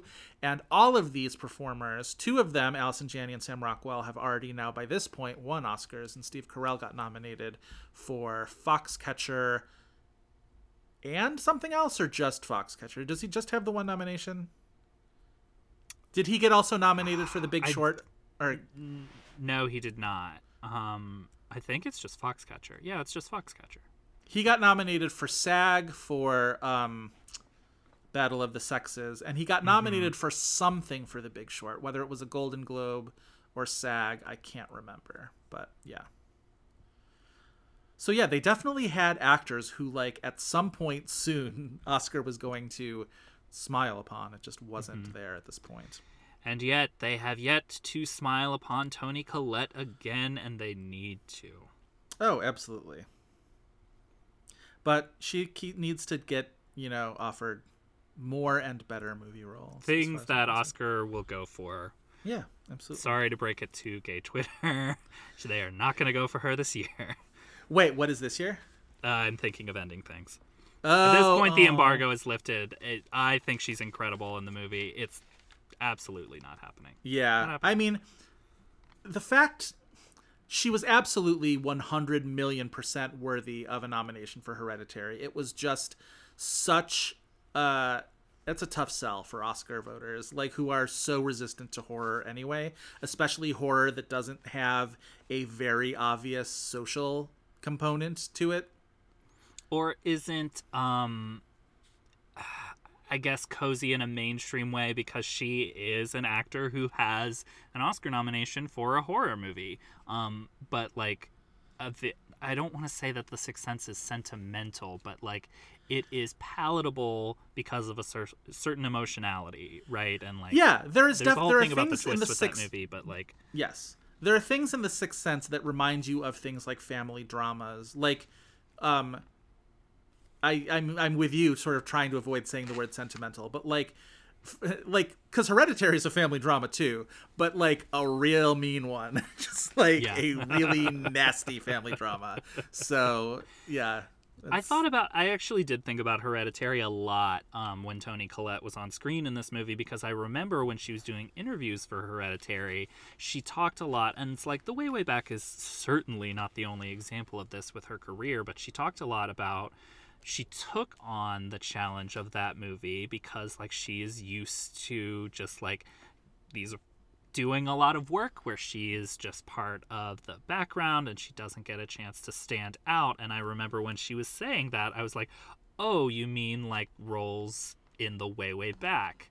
Yeah. And, like, Toni Collette has done a lot of movies where she's played characters that, like, don't earn someone like Toni Collette playing them. Yeah. That, like, don't allow her to do anything. I always love that she got the Golden Globe nomination for Little Miss Sunshine, because it was really, I know mostly it's the fact that, like, it's the Golden Globes and they will recognize stars, and she was enough of a star. But it's a really well done, easily overshadowed performance in that movie. And yeah, she's the thing that makes me want to rewatch the movie to try to see how I feel about it now. There's such a small moment in that movie where she's very stressed early on in the movie about whether they can go to the pageant and whatnot, and if she can get everybody in the family to agree to go on this road trip. And she starts eating a popsicle, and she starts just chomping down on this thing out of stress. She's like stress eating this popsicle, which you wouldn't think would be a thing, but it's so funny to watch, and it's just such a small little moment of like physical comedy, but it's so good. I think she has so many little like tiny moments in that. There's that moment when they're in the restaurant and Greg Kinnear tries to shame Abigail Breslin out of ordering the scoop of ice cream with her waffle or whatever, and the way that Toni Collette like bristles at that silently and then like takes this like verbal tack to like take an end run around Kinnear's character to like get Abigail Breslin to like feel good about herself is so incredibly well done, and it's the kind of thing that's missing from a movie like The Way, Way Back. Mm-hmm. And I think that's your difference. Those little things are your difference between why Little Miss Sunshine was a success and The Way, Way Back wasn't. I really hated what they did with her character in the final scene where like they go to the water park and she sees, oh, my son has had a summer job this whole time, whatever indeterminate time that he's, been there.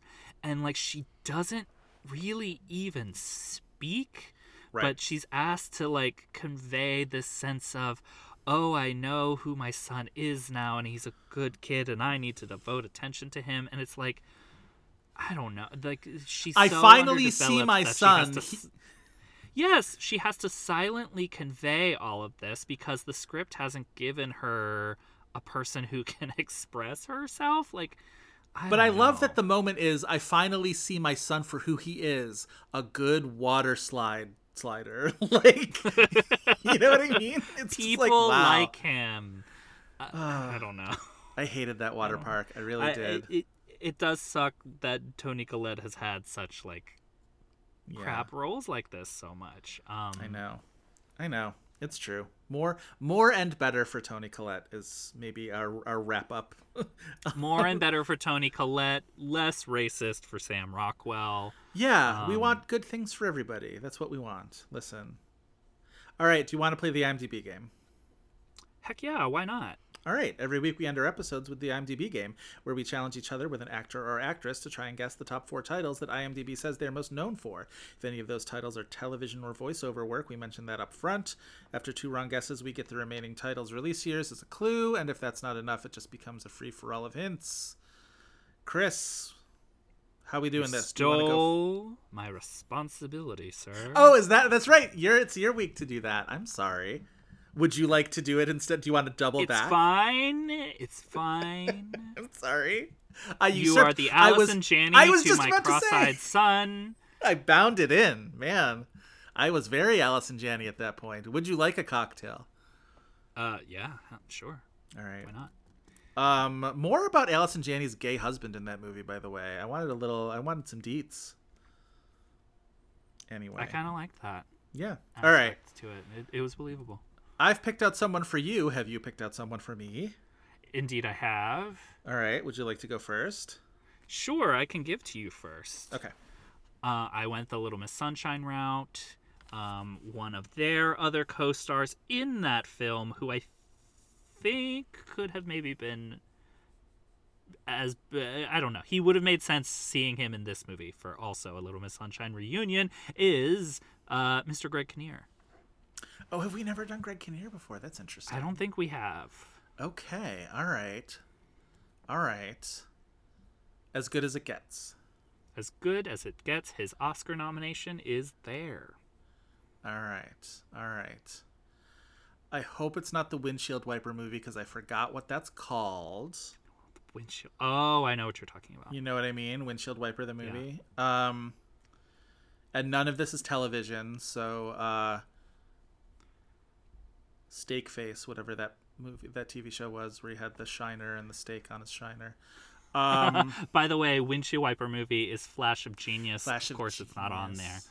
Flash of Genius, which would be a movie that we would talk about and people would be like, huh? Yeah, exactly. Yes, it absolutely had Oscar buzz. It sure did. All right, is Little Miss Sunshine one of them? Yes, it is. Okay. All right.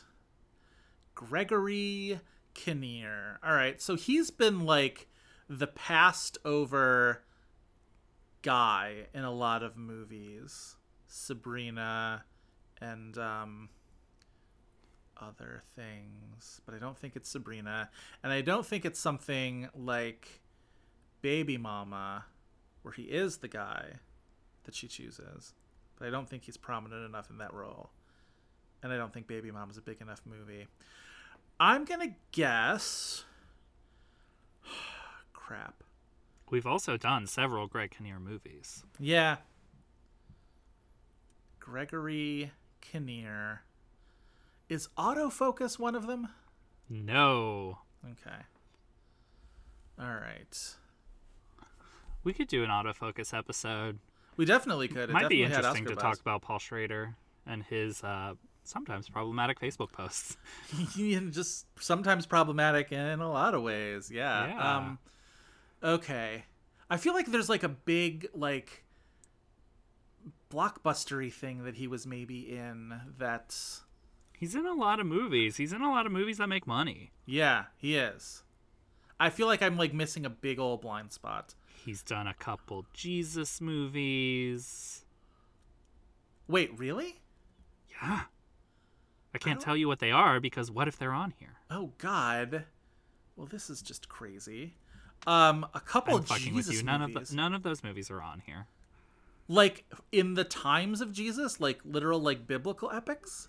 No, but like faith dramas. Like Oh, one of them is Same yeah. Kind of Different Yes, as of course. Me, which all stars Oh. Renee Zellweger.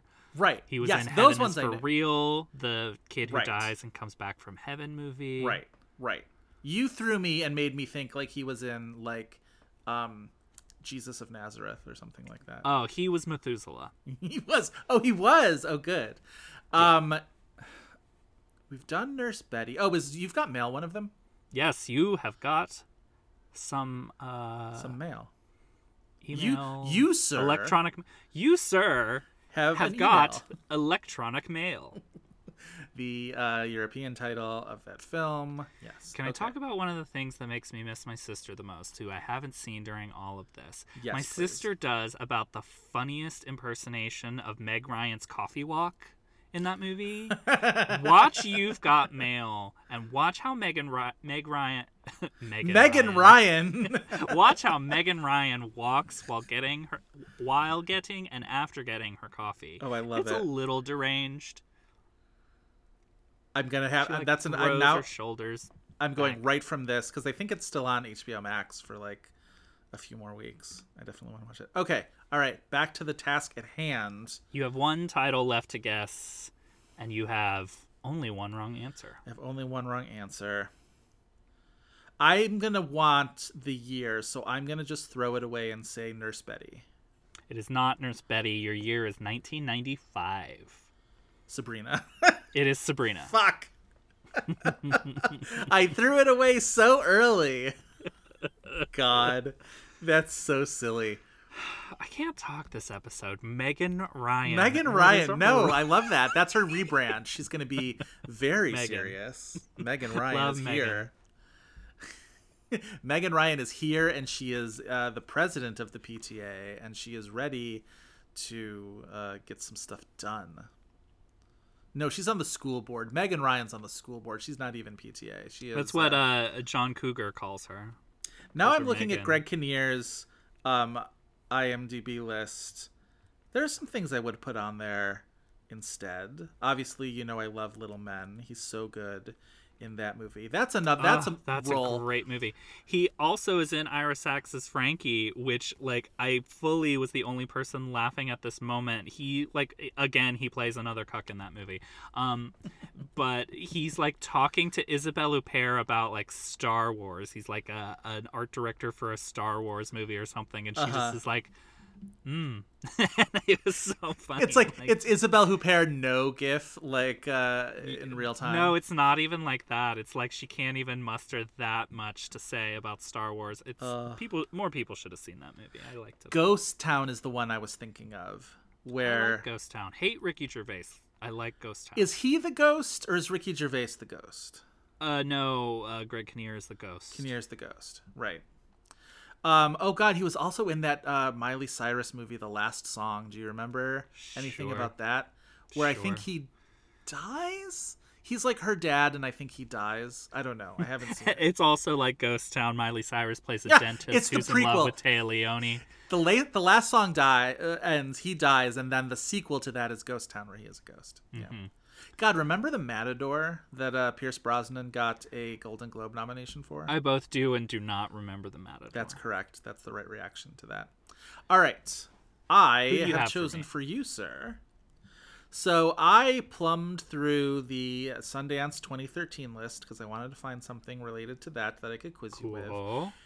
I saw the most unlikely thing that I could see there, which was one of the acquisitions at Sundance that year was Jobs, the Steve Jobs biopic that is not my beloved Steve Jobs, but actually the other one starring none other than Mr. Ashton Kutcher. I would like you to give me the known for Ashton Kutcher, one of which is television. Right. It's not the Jobs we want it to be, which is Steve Jobs. So you're asking me to fix it, Steve, or you quit. That's right, I am. Fix it, Steve. Fix it, Chris.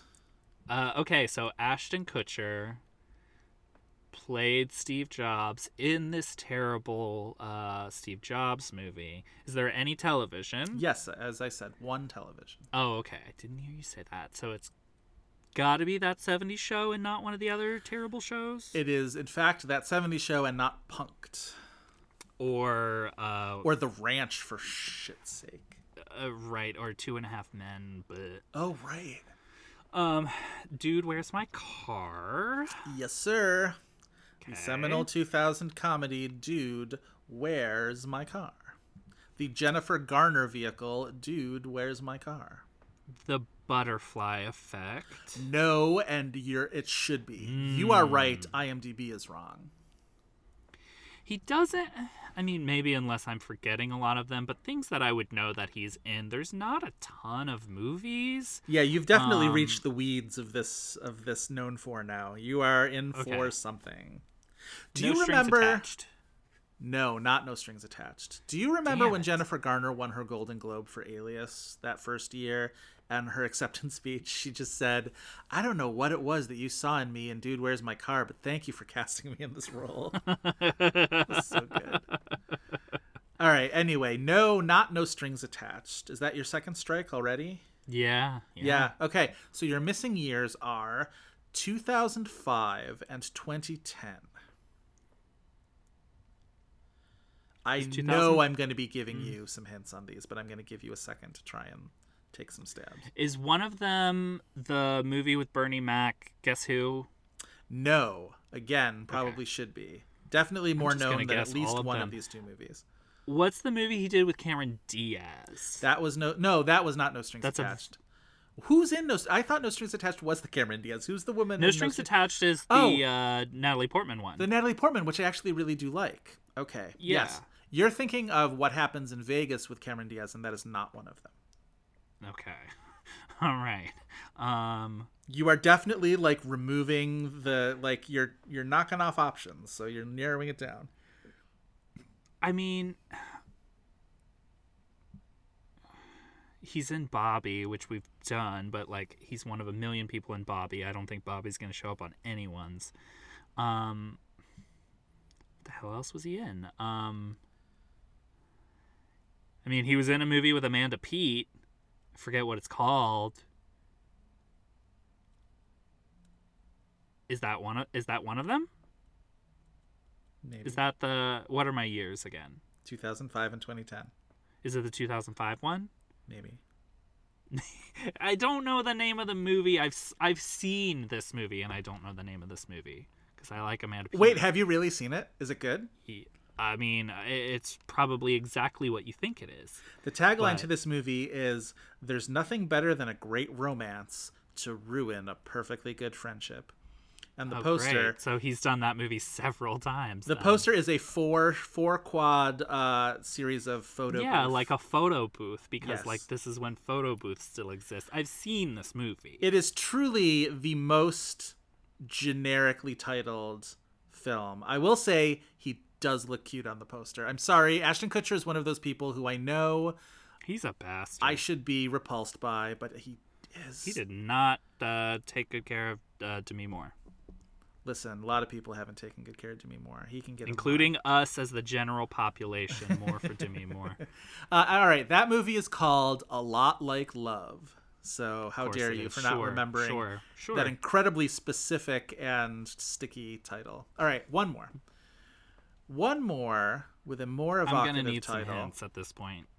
The poster for this movie is him and a lady, a blonde lady, and it's one of those things where, so they're like very kind of like plausibly, she's very carefree on the poster, right? She's like kicking up a heel, and she's got her hand on like any Ashton Kutcher his movie. chest, but he's in like a suit, and he's looking over his shoulder because like he's not, he's got to look over his shoulder.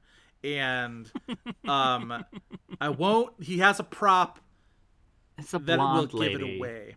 It's definitely a blonde lady, a fairly notorious blonde lady. You said it's a blonde lady. Notorious blonde lady, as in famous, or as in like has a bad reputation, or has like, I don't know. Did he make a movie with a porn star or something? No, but I'm going to say you were right about both of those other things that you said. Oh, she's famous and has a bad reputation. Yes. Blonde lady that Ashton Kutcher has made a movie with. Not necessarily a fully deserved bad reputation, but definitely a bad reputation. Oh my God! It's Katherine Heigl. It's a one-word title. It's like Spies or something, or It's definitely Killers. a one-word title. It's Killers. It's Killers. 2010. Stupid. Killers. God, who even directed Killers? Robert Luketic, of course. Sure. Robert Luketic's Killers. Yeah, I was about to describe the thing on the poster, which is, it's one of those posters where at the bottom it looks like somebody is lifting up the poster.